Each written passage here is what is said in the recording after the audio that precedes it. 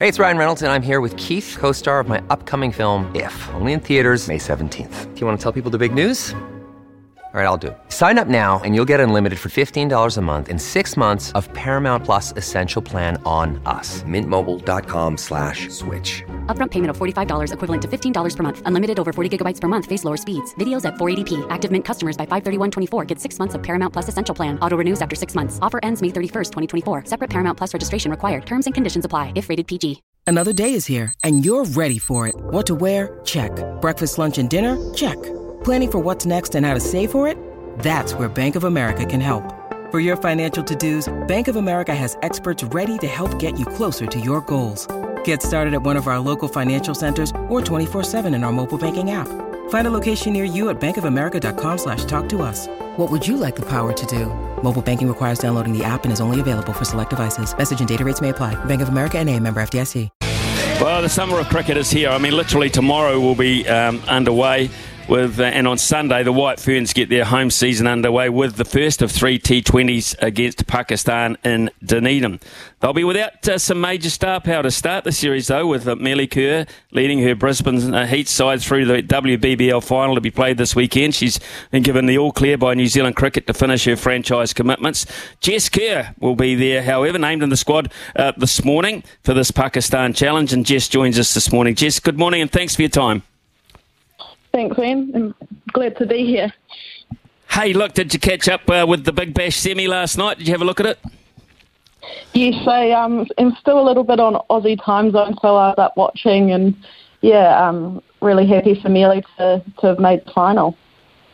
It looks like they've just got it right at the right time, doesn't it, the last 2 or 3 performances? Yeah, definitely. They're a quality team, the Brisbane Heat. I was lucky enough to play with them last year, but they've got some real depth in their batting order, and they're coming right at the right time. Okay, so this year you were with the Sixers. How did you enjoy that experience and the pressure of Women's Big Bash? Yeah, I was very, very grateful to be picked up in the Big Bash. It's such a quality format of cricket over there in Australia. They look after you really well, and the standard of cricket there is exceptional. So I absolutely loved my time there, and to play a few games there was really, really awesome. Apart from the financial benefit, how do you see your game advancing because of Women's Big Bash cricket?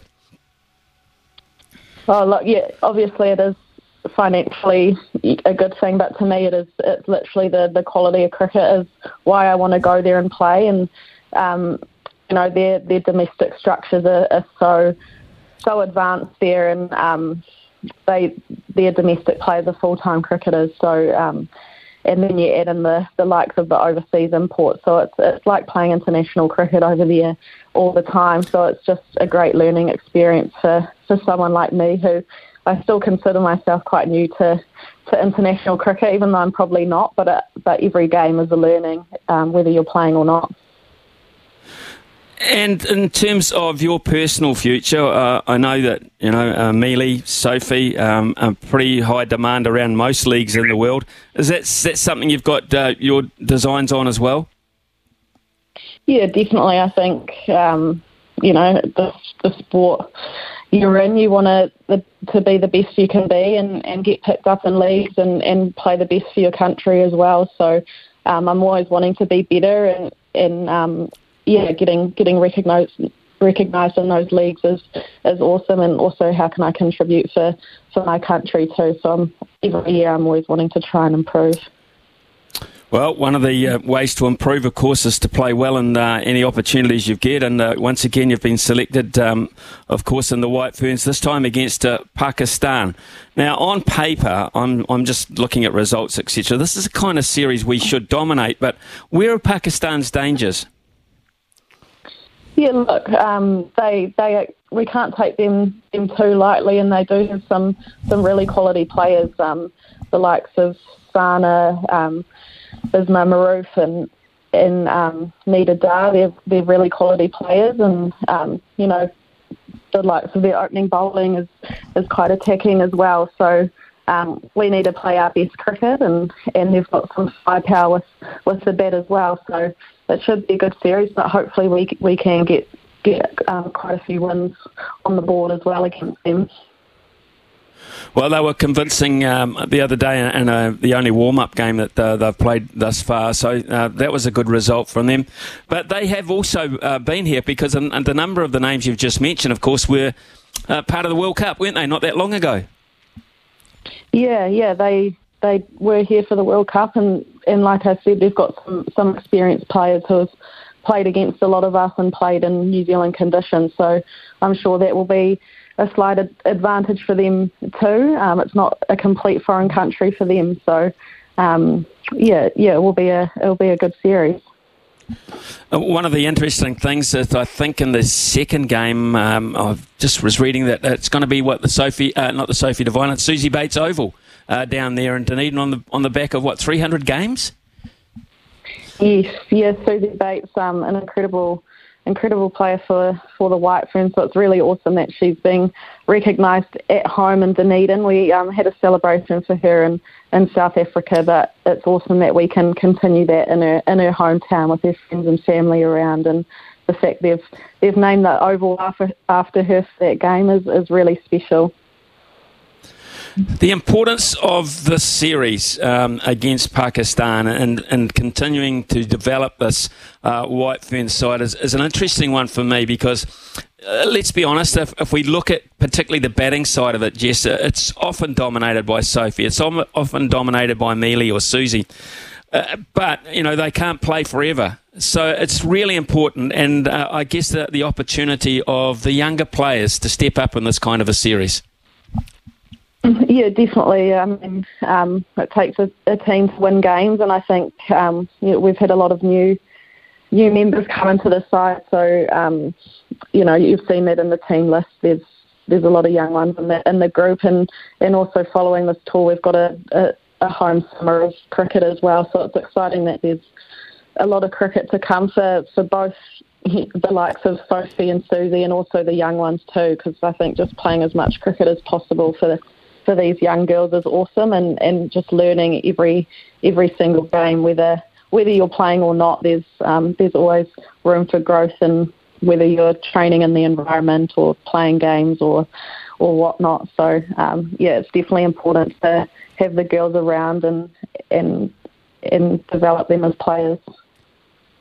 So much more women's cricket being played, so much more women's cricket being televised, which is only a good thing, obviously, Jess. But what it is also showing is that the standard is improving all the time. Australia have set a benchmark. England aren't that far behind. You've got India encroaching all the time. You've just had a really competitive series against South Africa. I mean, the nucleus of women's cricket is getting stronger and stronger. Yeah, it's quite phenomenal, really, how much the game is growing, and like I said before, the Aussie domestic players, that's their full-time job now. So we need to keep up and put our best foot forward, and it's awesome that now as White Ferns we're getting paid to do cricket full-time, and hopefully we keep improving with that as well. So the game is growing. It's exciting. It should be inspiring our players to grow with the game, and it certainly does that for me. And with the likes of the leagues around the world too, there's so many opportunities around for young girls who want to play cricket. Just looking at the squad, it's quite strong, and the opening bowling, the quick bowling. You've got yourself there, of course. You've got Leah, you've got Hannah. So quite competitive in terms of places within the side, which I guess is a good thing. Yeah, definitely. I think you want to be competing for spots, and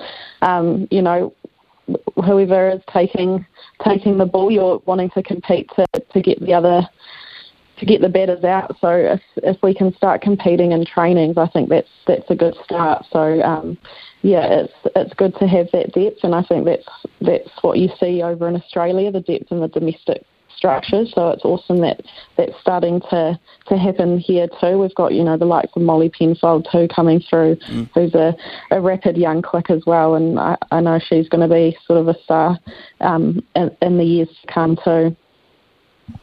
In terms of your own development, because you're playing a lot of T20 cricket, so you're under siege from batters around the world. What about the variations in your game? I mean, we see Trent Boult develop a knuckleball. I mean, are you working on variations with your relative coaches, etc., about changing pace and all those sort of variations, which just seem to be so necessary these days?